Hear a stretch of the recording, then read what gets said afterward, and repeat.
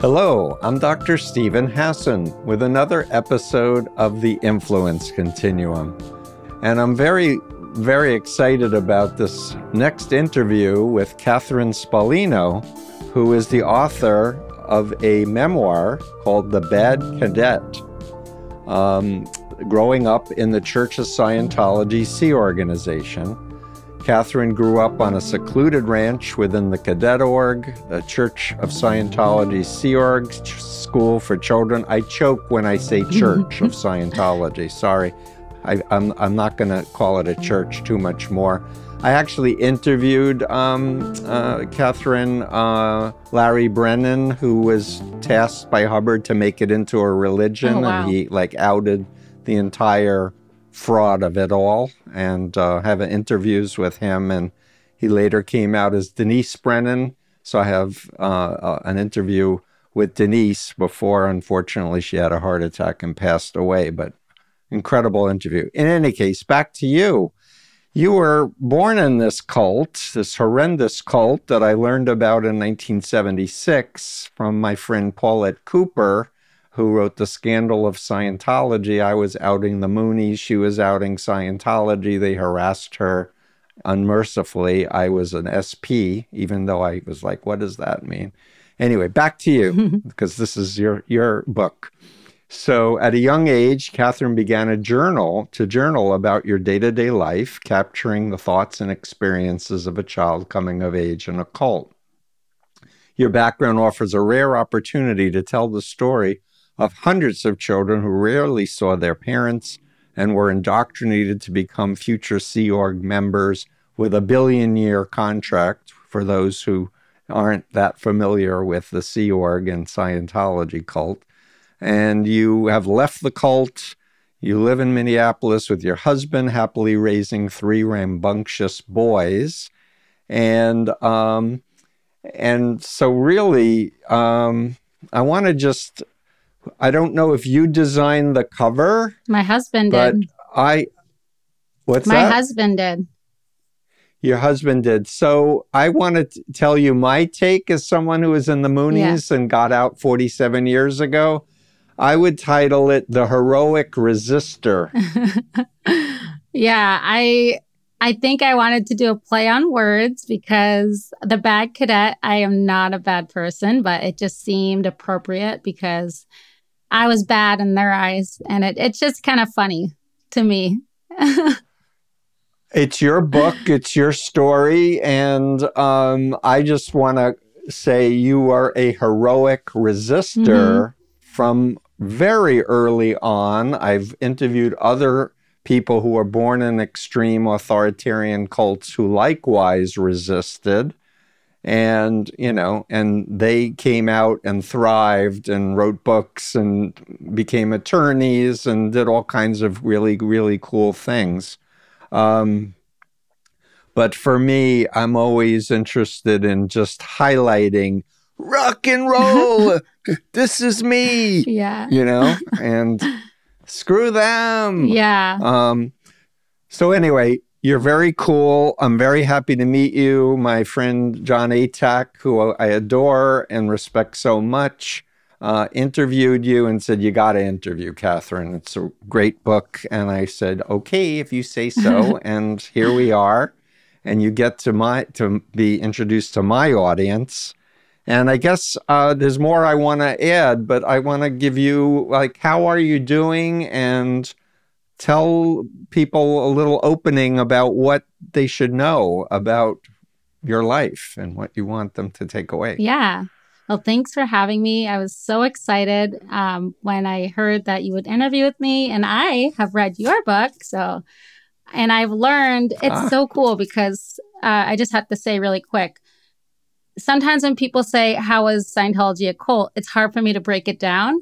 And now I can. So thank you. That's such a great skill and thing to have, because the bite model, which I also printed out for myself, I'm going to put it in my office.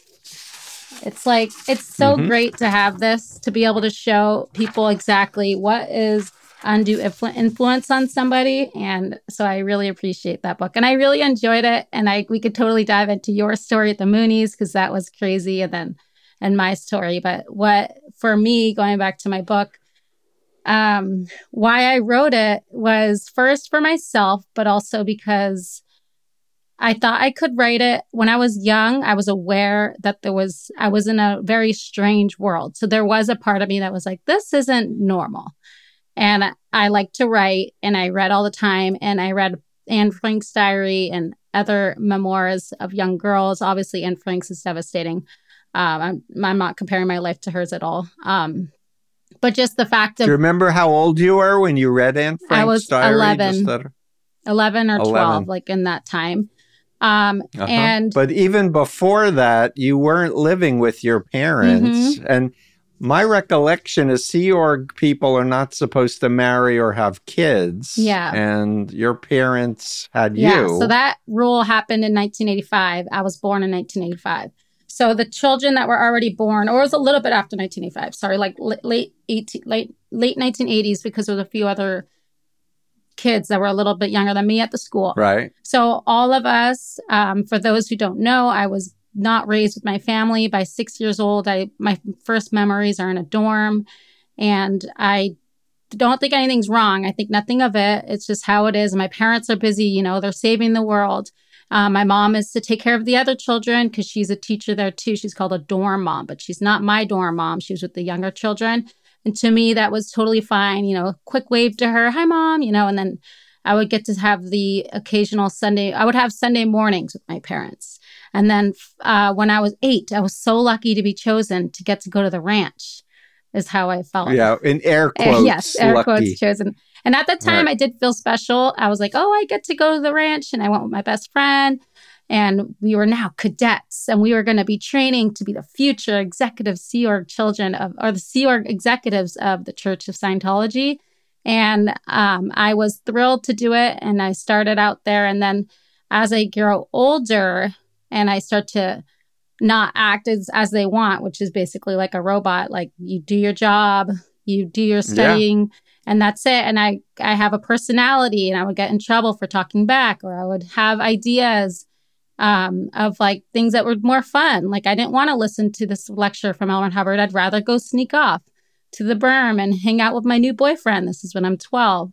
So this story, this book is a bit different because it definitely follows me as a young child. How does a young child battle the normal urges of a child, of being a child and a person, but having to be in a robotic existence of a cult where you're told to be a certain way? So trying to fit a square into a circle. And how did I come out of that? Yeah. Yeah. So if, again, for my listeners, I'm sure some of them are ex-Scientologists or are very knowledgeable because they, know Leah Remini's stuff or, getting clear, going clear, Mike Rinder, etc. Scientologists believe that children are old beings, so they don't treat them like children. They expect them to act like adults, and that's something like Jehovah's Witnesses and a number of other authoritarian cults too. So that if a kid is crying or acting out like normal kid stuff in the JWs, they get corporally punished. But were you ever hit or spanked when you misbehaved? I was not, and I don't know if that was because. So I did know of friends that were, and I didn't actually recall seeing it, but you'd hear about it, like they got brought into like the closet and spanked. I did not experience it, but I don't know if that's because my mom was a teacher there, so there was like a little bit of maybe a little dispensation. Yeah. And protection. But I also want to say that, kids are very resilient and they don't know what's normal. They assume what they're experiencing is normal, but it's really normal to spend years with your parents, like a lot. And that helps to develop a healthy sense of self.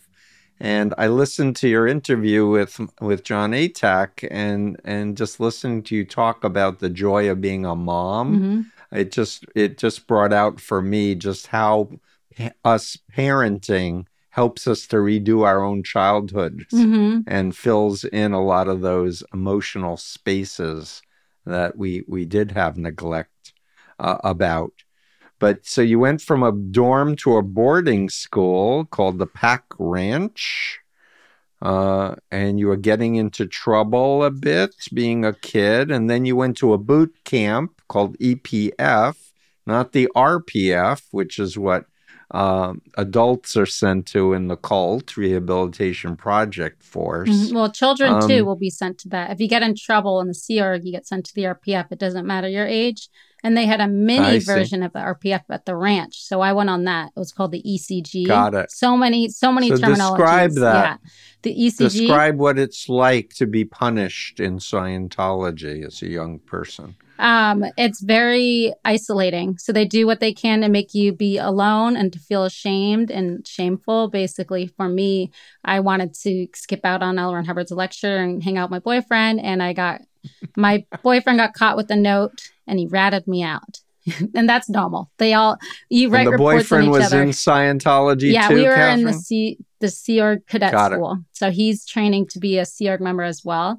And so they basically said, you're out tech and you're out ethics is what the words they would use to describe me. And you're going to go on the ECG. And I got yelled at, though. This is not done like calmly. I'm being screamed at and I'm 12 years old. And so then I'm on the ECG, which is these crappy trailers, like really long trailers in the field of the ranch. And they're like pretty dilapidated and you're inside there. And I have to like study L. Ron Hubbard and write up all the bad things I've done and do extra work. And I no longer live in my dorm with my friends and they're no longer allowed to talk to me. So you're isolated in that way. So it's a mini version. If they do this in the Sea Org as well, people will be on the RPF for years. It's the saddest thing. They separate spouses. In my case, it was a few months and I wanted to leave. I tried to leave. And you'll read that in my book is how do they manipulate you so you don't leave? Every time like you're doing something wrong or you feel you've hit your bottom, there's a way that they talk to you or distract you in ways. For me, they were like, hey, how about we let you rejoin the group instead of leaving the school? We'll let you rejoin the group actually. And I was like, oh, okay, maybe I'll give it a try again. So then I like rejoined the group at 12 years old. And you'll see this theme in my book of how I keep trying to like, maybe I'm thinking about leaving and then I get manipulated or I talk myself back into staying, which is that thought control you talk about in your bite model. You'll see that conversations that I have with myself and you're just like the reader, I think can probably get a little frustrated, like get out, but and obviously I do get out. I'm here now. Right. No, 1,000%. So for me, I'm a mental health professional also a former Moonie who was trying to figure out what the hell did they do to me. And I was 19 when I was deceptively recruited. So I had like an identity to go back to. And what I've learned is what makes sense to explain it is this. You are born with an authentic self, but then the cult gives you a pseudo identity in the image of the cult leader and the ideology that kind of keeps you suppressed. But every once in a while, the real you pokes out, right? And then they try to slam you back down again. Yeah. And I think for you, the device of writing a journal allowed you to have some perspective. Yeah, that's a great point. On your feelings as the real you and the cult you. And that led to you, rebelling so strongly the way you did. Yeah, that's such a great point. And you were saying how even if you're trying to get somebody out of a cult, if they didn't have a strong sense of self, that makes it a lot harder. And that was really interesting to read about. Because, I have wondered, I'm like, what is it about me that made me want to leave? I was one of the first of all my friends. Only one other that was in my age group, she was actually a year older, left before me, but I was like out of there. My brother, who's 2 years older, and he came out after I left because he was like, wait, my sister left? I can leave too, So like, I was 16, he was 18 when he left, which is cool. I think that's great that I like helped kick him in the butt to get out because like, absolutely. But I'm telling you, I've met many people over the decades. There's something in their DNA that just makes them special. I don't think it's just environmental Mm-hmm. opportunities. I think there's something in your character that is really strong, and that you were tuned into your conscience or your sense of integrity of, I want to be with my boyfriend. I don't want to listen to that Yeah. jerk's, you know, voice, the guy who they say is source with a capital S, and they worship everything he said. Yuck. I'd rather have fun. Yeah. Like, good for you. Thank you. Yeah, and it's a interesting story in the sense that it's very young and naive. And I have those sort of thoughts, and I'm going all the way through my teen years. But I feel like in Mm-hmm. that way, it's so universal. I've had friends and people I don't know now at this point who read it who are like, I was raised Baptist and I was you.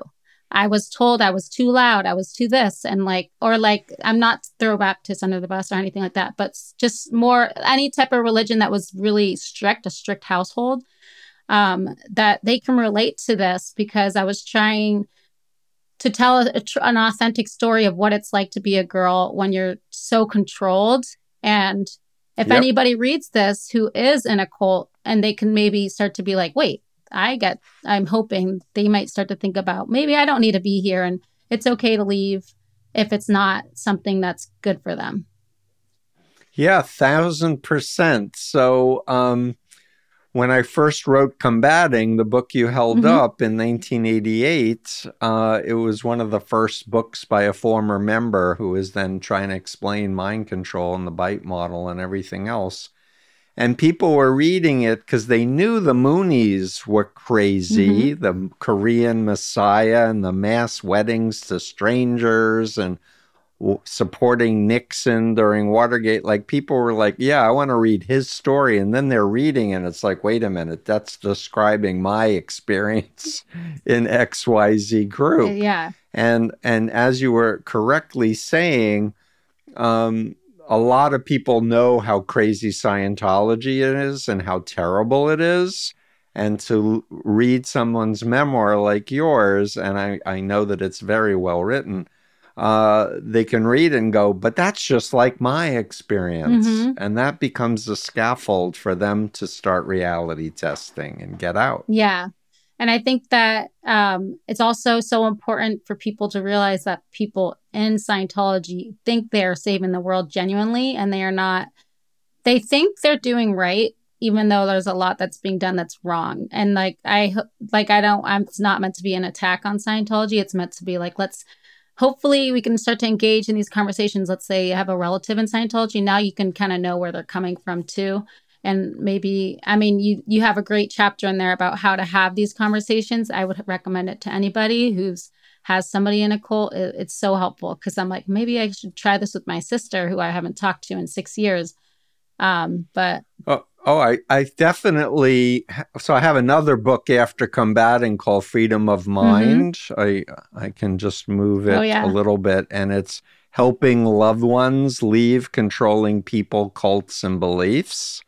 And it outlines more techniques and strategies that I find works. But just because we're in a cult that does excommunication, disfellowshipping, Scientology calls it disconnection, shunning, getting, telling members they can't talk to ex-members, doesn't mean the ex-members can't make efforts to reach out Mm-hmm. to their loved ones. And a lot of former members are like, yeah, you're right. Like, I said to some XJWs, your kids are not allowed to see you, but no one can stop you from standing on the street corner outside of their house with a sign, I love you, I miss you, I want to hug you. Yeah. And the kids will see it. Mm-hmm. It will create dissonance. Yeah. The cult will try to suppress it, but you're showing up and saying, hi, I'm here. I miss you. I love you. Love to chat with you. Love to hug you. Because love really is the real deal. And cults say they love. Actually, I'm not sure I think Scientology is affinity and not love. Yeah. But most cults say they love, Mm-hmm. but it's all conditional upon performance and being obedient to the rules and regulations and ideology. And that's not real love. Love is like beingness, Absolutely. right? And helping somebody through if they are having a hard time, you don't just shut them out or like Right. not having conditions. So like for me, my condition when I left the Sea Org and then was a Scientologist and then came out of Scientology. And that's a whole nother story of how I came out of the mind control. Because first leaving the Sea Org, I'm still a Scientologist because I was just trying to live a life. But I was like, I could be a good Scientologist and have a life at least. No, you can't. Right. Turns out.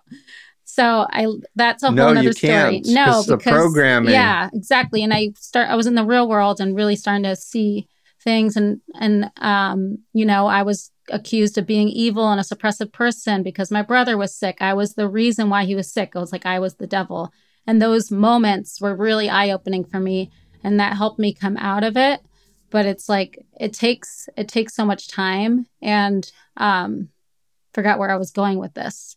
Yeah, well, I want to just come back to you because I do know that your brother got cancer and unfortunately passed away. And I do want to comment, I've met many people who were in Scientology who had symptoms and they were audited and put through routines rather than sent to a doctor, a real doctor who could diagnose and treat cancers. And so many people died because they were programmed not to trust doctors, or they were told all disease is manifested by you and you can uncreate it by using the Hubbard methodology, which is crap, and he died himself, as you know, etc. But I also want to say they always want to blame ex-members or somebody for why things don't work. They divert the attention that Scientology didn't fix him, didn't cure him. So it's your fault and try to use it to blame you. And what a horrible thing. Yeah, it was so horrible. And it definitely opened up my eyes. Really, still took another year or so. And me realizing what had happened, talking about it with my boyfriend, who was not a Scientologist. And that was really helpful.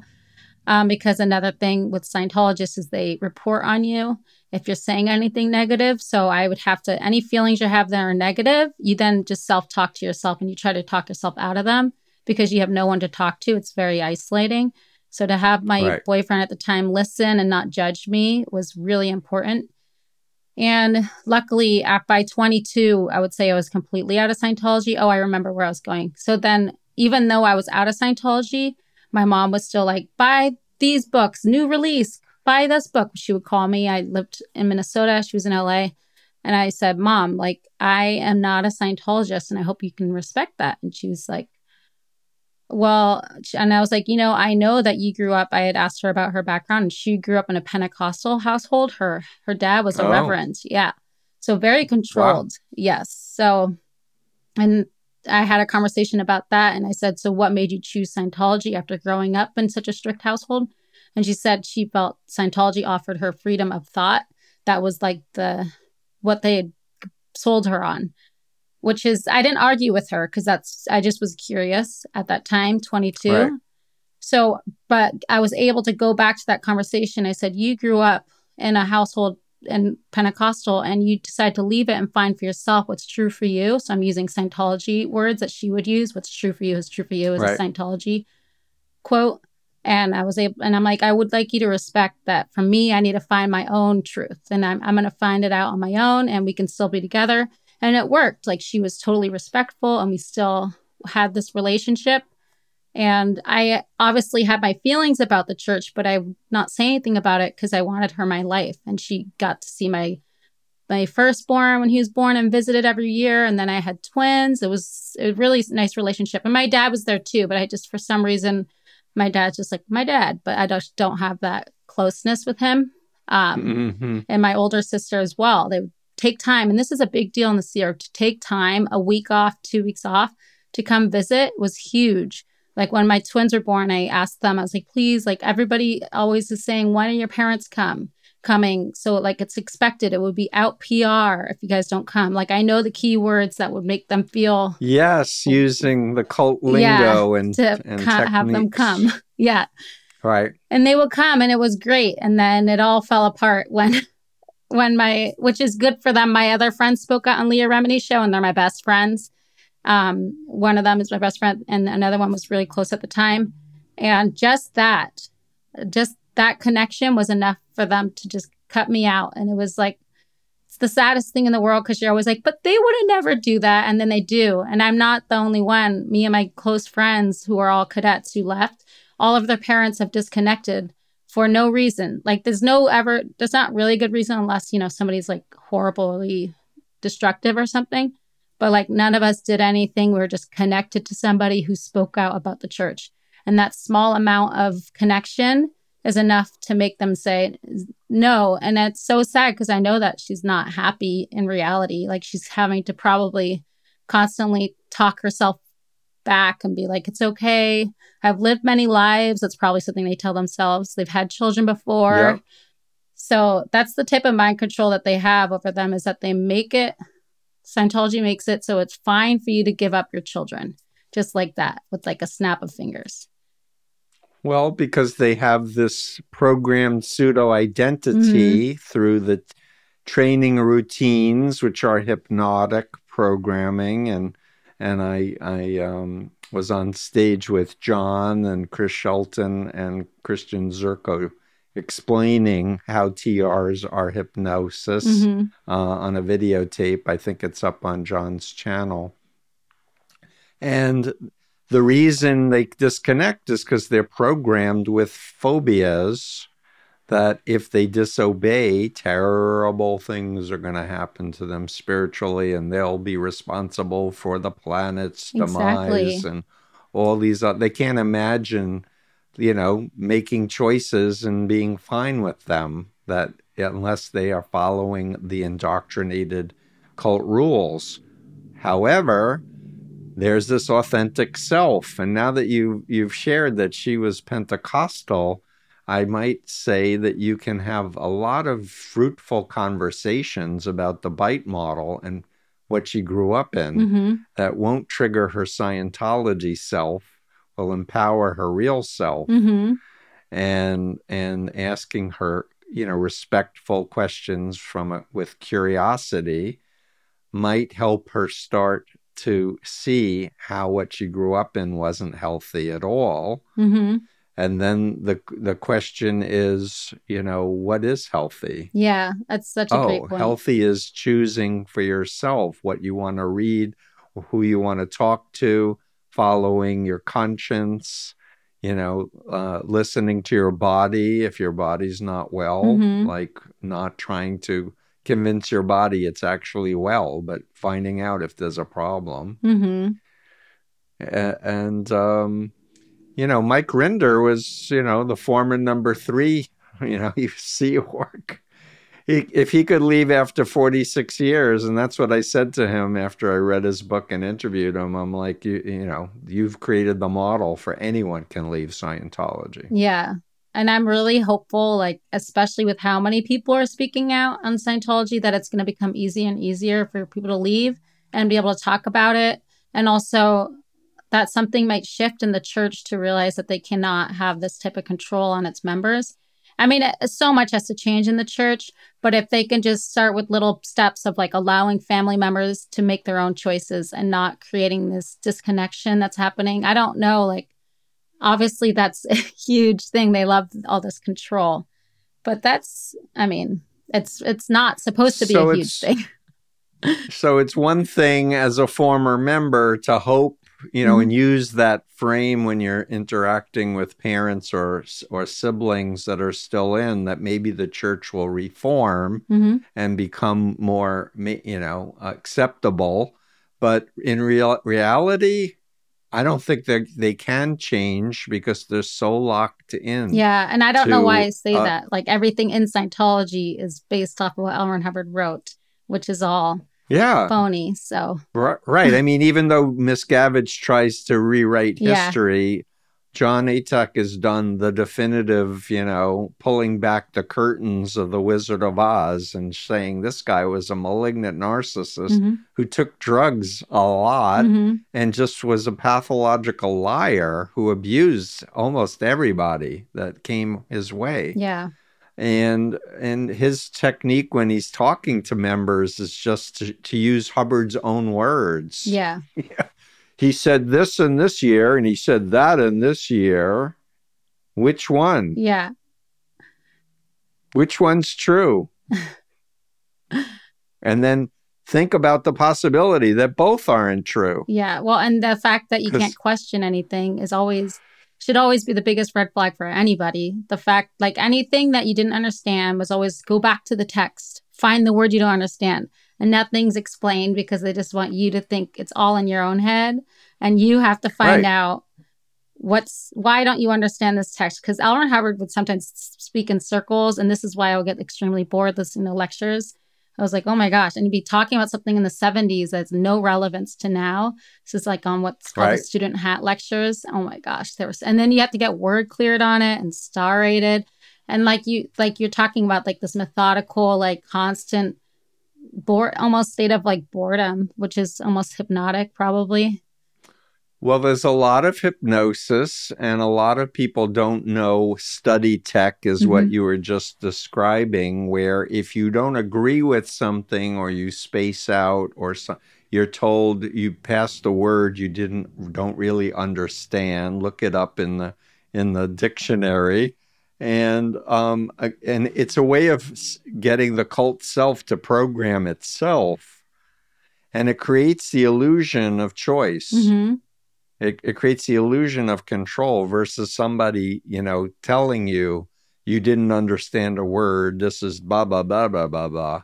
This way, it internalizes into that cult identity. And that said, one of the biggest things when I'm working with ex-Scientologists, some who've left decades ago, when I'm sitting talking with them and they're using the loaded language of Scientology, I say, excuse me, are you out? Oh, you're out? Why are you still using the cult loaded terms? Yeah. And if you really want to recover, start learning actual words and stop using the cult's words and definitions and reclaim the language, because ultimately a healthy ex-member is not using the cult reference points at all. Yeah. Anymore. Yeah, for sure. Me and my friends do it to each other as a joke that we grew up with. Or like, we do it like, and again, I think we're owning it. Like, it's like, oh, you're not tone 40, like as a joke, like, because whether we like forgot to get gas in the car or something, and we're like, knock it off. But it's like I don't know if that's considered hurtful, but it gives us a laugh. So I think laughing is a healthy response, but in the recovery arc, ultimately, you don't even want to think what the cult would say about any. I don't use it in my day-to-day. Like, this is more like when I'm on a girls' trip, we just joke around and use those words because it's just so ridiculous how we were raised and how we were put like little soldiers. And then, so it's like a joke. It was ridiculous. Yeah. It was horrible, actually. And I don't know if you've read sociologist Stephen Kent's article on the RPF as brainwashing. No, but I could definitely see the RPF being a big brainwash machine. It's like... Look it up, because he did a really excellent analysis of all the brainwashing techniques that were being used in the RPF. And he himself has done expert witness things. What else do we want to talk about? We have a bunch of time, and but I guess I want to come back to this image of the rock and roll heroic resistor and say, you did it, own it, be a role model to others who've been raised in authoritarian cults. Yeah, absolutely. And I do believe in encouraging people to write out their stories as a way of healing, because it puts it on paper. You can see the younger you. Yeah. And it just helps you to heal so much. It really did. So when I would first write this book, it was When I was 20, 21, 22, when I was processing everything that was happening to my brother, he was sick in the hospital, and just writing about my childhood, it was something that I was doing. I was like, I would like to write this as a book, but I don't know how I would ever publish it because I don't want to lose my parents. So I was just doing it more for myself. And I was like, I probably won't ever publish it, but it was so great to do. And then after my parents did disconnect from me, I was like, I'm going to turn this into an actual book, and being able to just go back through it. Because during that time when you do write, it does take you back and you do kind of process it. I would have nightmares sometimes, PTSD a little bit, wake up, oh my gosh, I'm in the Sea Org again, like the worst. But by the last few years, they go away, and I don't have as much like emotion about it. People are like, how come you're not angry? And it's probably because I wrote it all down, and like I edited the book so many times. So it's like going through it, writing about it, Yeah. and working through it all, which was really nice. So yeah. Yeah, and I want to just comment because you talked about waking up with nightmares, and for me, this is a normal symptom when people come out of an authoritarian cult, and it's your unconscious trying to work things out and get yourself free. And what I teach my clients, if they can come to me, for some tips or some guidance or help, is you can deliberately rewire your mind. So, for example, I'll share a personal story if I may. I was in the Moonies cult. I was like put in leadership role. I had no power, but I was in the room often when leadership things were discussed. And there was this one time where Moon himself said, when we take power in America, we'll amend the Constitution and make it a capital offense for people to have sex outside of the Unification Church, and how we would be helping people by taking their physical bodies away from them because we could save them later in the spirit world. And as a devoted Moonie, I was like, yes, Father, great idea. Oh my gosh, yeah. Anyway, I'm out of the cult for years, and I'm Jewish, and I learned about the Holocaust, and this thing plagued me.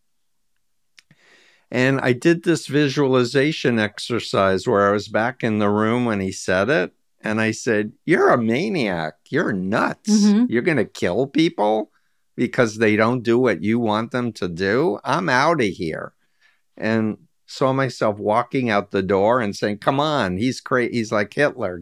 Let's get out of here. And I knew that it hadn't happened in reality. Yeah. But it was so liberating to my cult me, who had agreed to this crazy. And to be able to say, if I knew then what I know now, here's how I would have wanted to react. Yeah. Including punching someone in the face if they were like being incredibly abusive and, harmful. Yeah. Yeah. It's your mind, it's your life. You get to rewire your neurons so that you're in your full self now, whole, and the cult you is in the past. And you've, as you said, processed all of these traumatic events. Yeah. Including neglect, like wanting to be with your mom and for more than a Sunday morning for an hour and wanting her to sit with you and cuddle with you and tuck you in at night and read you bedtime stories and like the things I'm sure you do with your children. Yeah. Yeah. And it's like, having kids now, and I look then, I'm like, whoa, like nobody was doing that for me. That's sad. I'm like, it is sad. I just don't really dwell on it because I'm here now and I'm just trying to do better for my children now. And I think I'm giving them all the love that I can. And so I'm processing. But imagine you and your husband parenting you in your childhood and giving that love and nurturance and attention. Yeah. As you're giving attention to your kids, because you can help that young, being that was neglected and was abused and give her a lot of nurturance and love. Yeah. And it makes us as adults feel better to know that, that we had those experiences, even though they didn't happen in real life. Our brains can rewire things in a way where we can still maintain the historical narrative, but give ourselves the emotional nurturance and the healthy modeling. That's interesting. I'll have to try that out. Yeah. It really Yeah. works. I'm going to share another technique I was taught to me by one of my teachers and mentors, Dan Brown, who does a lot of work with people who have attachment disorders, insecure, disorganized attachment. He has them go back into moments in their childhood. Listen to this one. You're going to love it.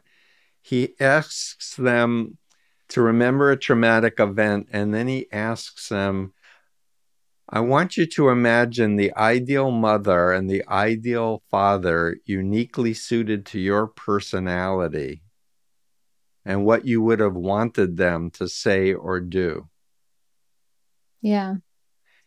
And people like immediately using their imagination are like, they would be doing this, they would be doing that, they would do that, and da da da. And it's like no one needs to tell them what they needed. They know. Yeah. But now they're generating a new scene in their mind instead of the abuse scene. Now they're creating a new default setting for their memories, where they're getting that nurturance and that love consistently and approval. And be a kid. You're supposed to screw around and mess up and have fun. Yeah. That's healthy and normal. Can you imagine being given that message when you were 6 and 8 and 11? Yeah, that would be very nice. Great. Yeah. I think I know, again, I was neglected. My parents weren't there, but I had my dorm mates who I grew up with, and we were up to a lot of shenanigans together. So I have these joyful moments. And I honestly have a cadet friend who I grew up with who barely ever saw her parents too. And she's like, I liked my childhood. It wasn't until I was in the Sea Org where we were like, then that's at 14 years old, where then we're really put through the ringer. So I'm lucky to say that even though it was not a good situation, I had my friends around me. And I think that love from each other, for each other, really, really is something, because even to this day, we're so close, and they're like my sisters.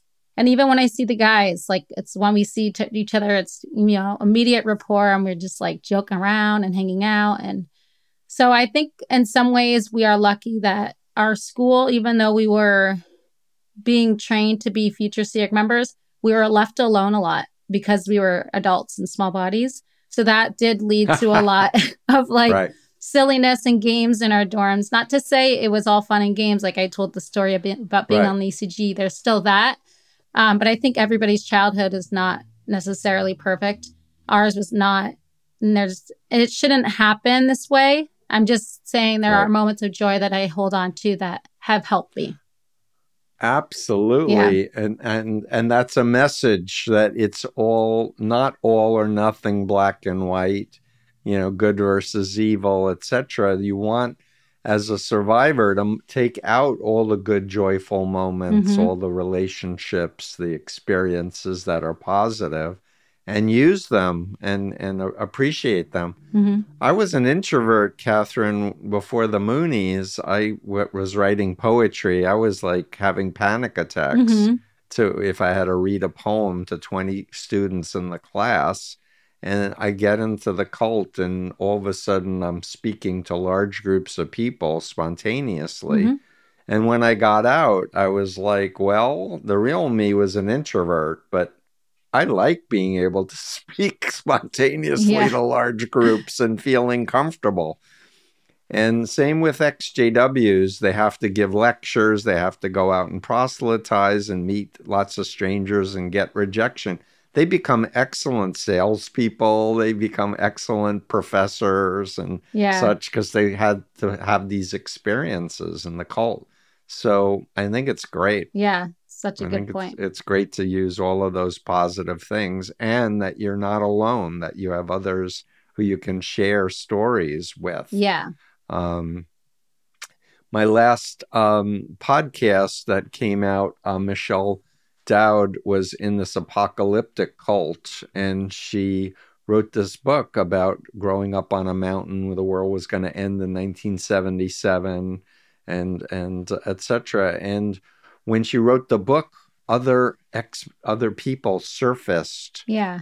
and started sharing their memories and their stories, and had been walking around going, did that really happen? Or was it really as bad as it was? And then all these other people surfaced who she knew, Mm-hmm. and they were like validating her. And we have more stories to share. And it was just very It healing. is. It's really beautiful. And that's something I've really gotten from this book, because when you leave this and Scientology and the Sea Org, there's such, are you a Scientologist or not? And you hold it close to your chest if you're not. So people wouldn't know. Like when my book came out, it was a shock because I never spoke out on Scientology. And I was honestly going Mm-hmm. to do it anonymously. Oops, I'm sorry. Until my good friend that I grew up with, who's a cadet, was like, I think you should just speak out and own it, because you'll feel better for it and you won't be afraid anymore, and it will help others too. And that was really empowering. And then actually, it's so true, because now that I've done it, I've had cadets reach out and they're like, I love this book. And one has literally said to me, this validated our life, because sometimes you could feel so surreal that this happened. Now, we're Right. married, we have kids, we're living in the regular world, that's what we called it, or the real world. And having Yes. you don't talk about it really, because we're just like Right. living. So to have it now in a book form has been, for some of my friends, really great. And then some of them have reached out and they're like, I want to do my own, like a graphic novel about this. I'm like, yes, like the more voices, the better. It's cool to like see it out there, because it does validate your experience. And it's just a way for people to process it too, I think. It's all the above. And I'm sure you've heard of I Got Out, the hashtag I Got Out, or is that No. something new for you? Okay. So a group of us, after the Me Mm-hmm. Too, like hashtag Me Yeah. Too, I was assaulted, and it like people started to realize how many people have been assaulted. Oh my Yeah. goodness. And it started then leading to accountability of the perpetrators and such, the Harvey Weinsteins, and Jeffrey Epstein, etc. Jarrett Brouillon and Lisa Rich and others, Sarah Edmondson, who was in the Nexium cult, and myself and others, were like, let's do an I Got Out, and let's like normalize that smart, talented people can be in cults Mm-hmm. and have a life afterward.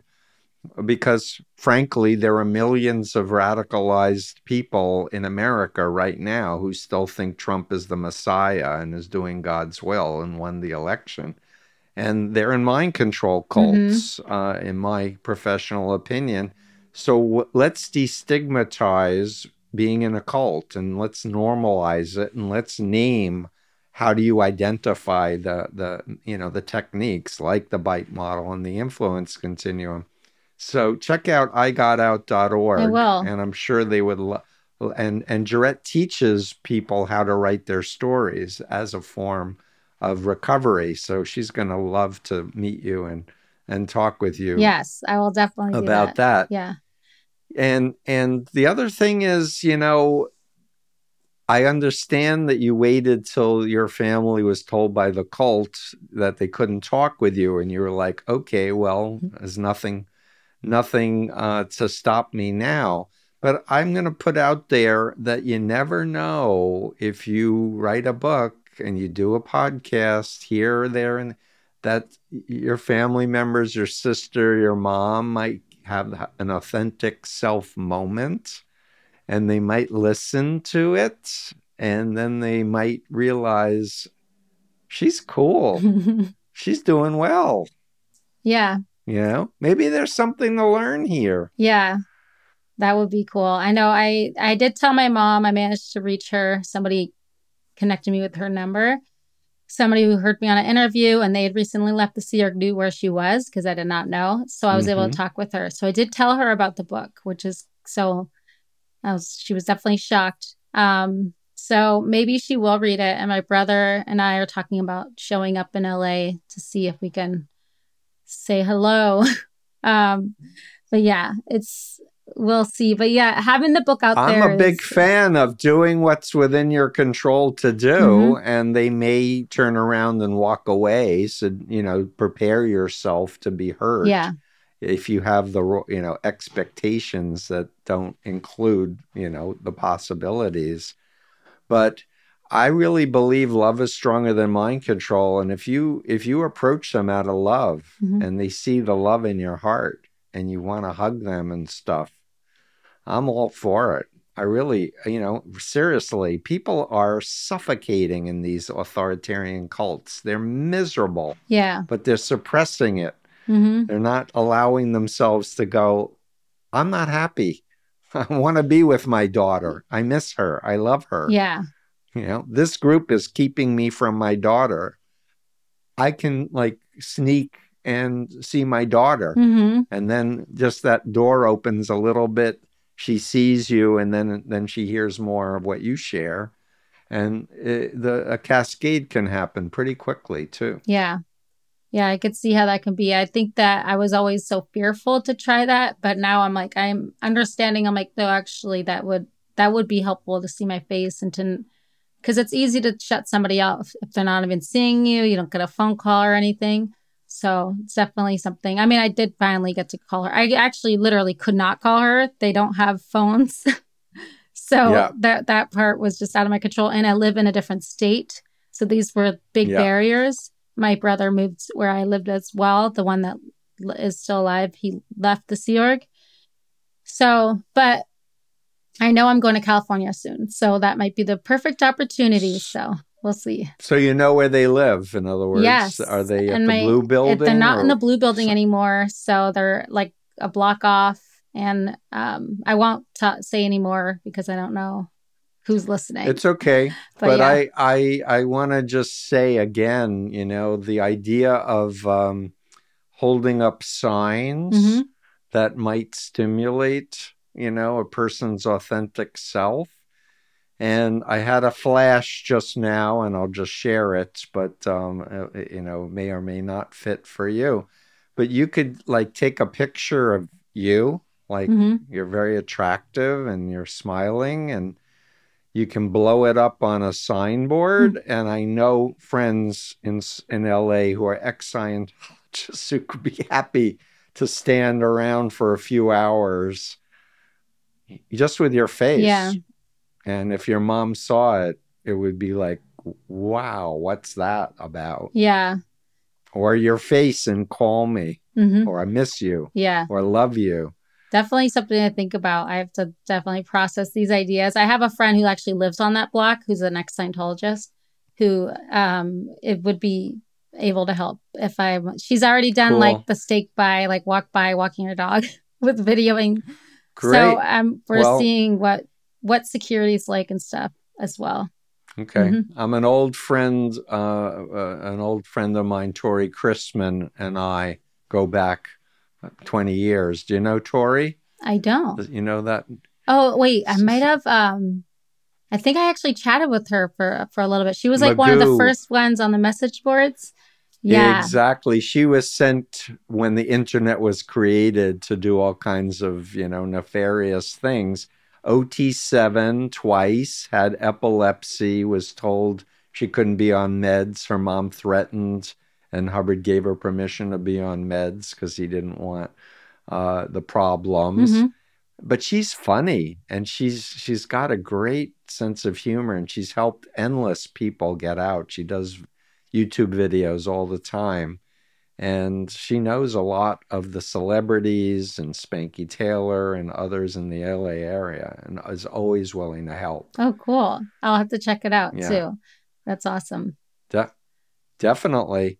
So I'm excited to meet you. I want to congratulate you, the Bad Cadet. Thank you. I really growing appreciate up.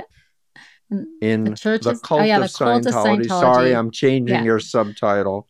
But I really think it should never have been given tax exemption status. That was a total fraud. Yeah. And a PR move, and they've made huge amounts of money because they tricked the IRS Well, they commissioners sued the crap out of the IRS, right? The most They did a number of bad acts, Yeah. but you know there was outright fraud in their application, and they don't do charity work. It's all about them making money for a corrupt, malignant narcissist in the name of David Miscavige, who had done his coup after Hubbard died. Yeah. And he's I really want him to be held accountable. David David Miscavige, Miscavige, because absolutely. Hubbard's dead. He sounds like he is a criminal. I just read Mark Healy's book, Blown for Good, about gold. Yes. And I had no idea the conditions are even more extreme at gold than they are where my parents are at PAC, where they're being treated very inhumanely, worse than my parents are already overworked and everything. But at gold, being to sleep under their desks, being thrown in a place called the Hole, being abused, being punched by David Miscavige. It's just so disgusting. It is. It's immoral, and it should be.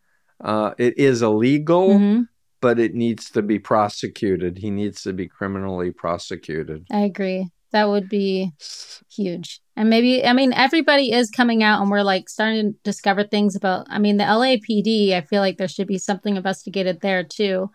I'm going to do a podcast soon with Claire Headley about how in my book, I actually blow, it's called, which is when you leave the Sea Org without permission, and I get brought back. That's their word. Yeah. I get brought back by police because I'm underage. And I'm like, I know so many of my friends who did the same thing who were brought back by police. How come there wasn't an investigation? How come all these teenagers are leaving this place and being brought back at midnight or 11 p.m. and nothing happens? So that'll be an interesting conversation, but with Claire. Absolutely. Yeah. And for the record, I've studied trafficking, and I believe that the cult of Scientology labor traffics members, particularly staff and especially Sea Org people. And they should get paid for all the hours of unpaid labor that they did for the cult. Wouldn't that be cool? That would be spectacular. Yep. So any last words as we wrap up? I just want to wish you so much success. And check out the podcasts of people who were raised in the Moonies, who were born into the mass weddings. You might, oh my gosh, you might go, oh wow. Yes, I'll have to check that out. Really? Yeah.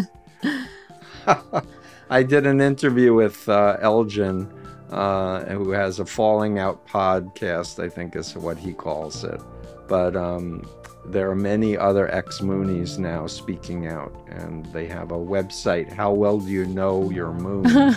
That's amazing. .tumblr.com. Yeah. So lots of stories about my former crazy cult. So thank you, and we'll be in touch. Thank you so much. I really appreciate it. Bye. Pleasure. Okay, bye. That's it for today's episode of The Influence Continuum. I've been your host, Dr. Stephen Hassan. Theme music for the podcast is by Nasser Malik. To keep up to date with me and happenings that I think are important, please visit my website at freedomofmind.com. There you'll find in-depth articles about cults, mind control, and other relevant topics. You can also find me on Twitter and Instagram at CultExpert. If you want to develop a comprehensive understanding of these topics, I highly recommend my books, Combating Cult Mind Control, Freedom of Mind, and The Cult of Trump, in that order.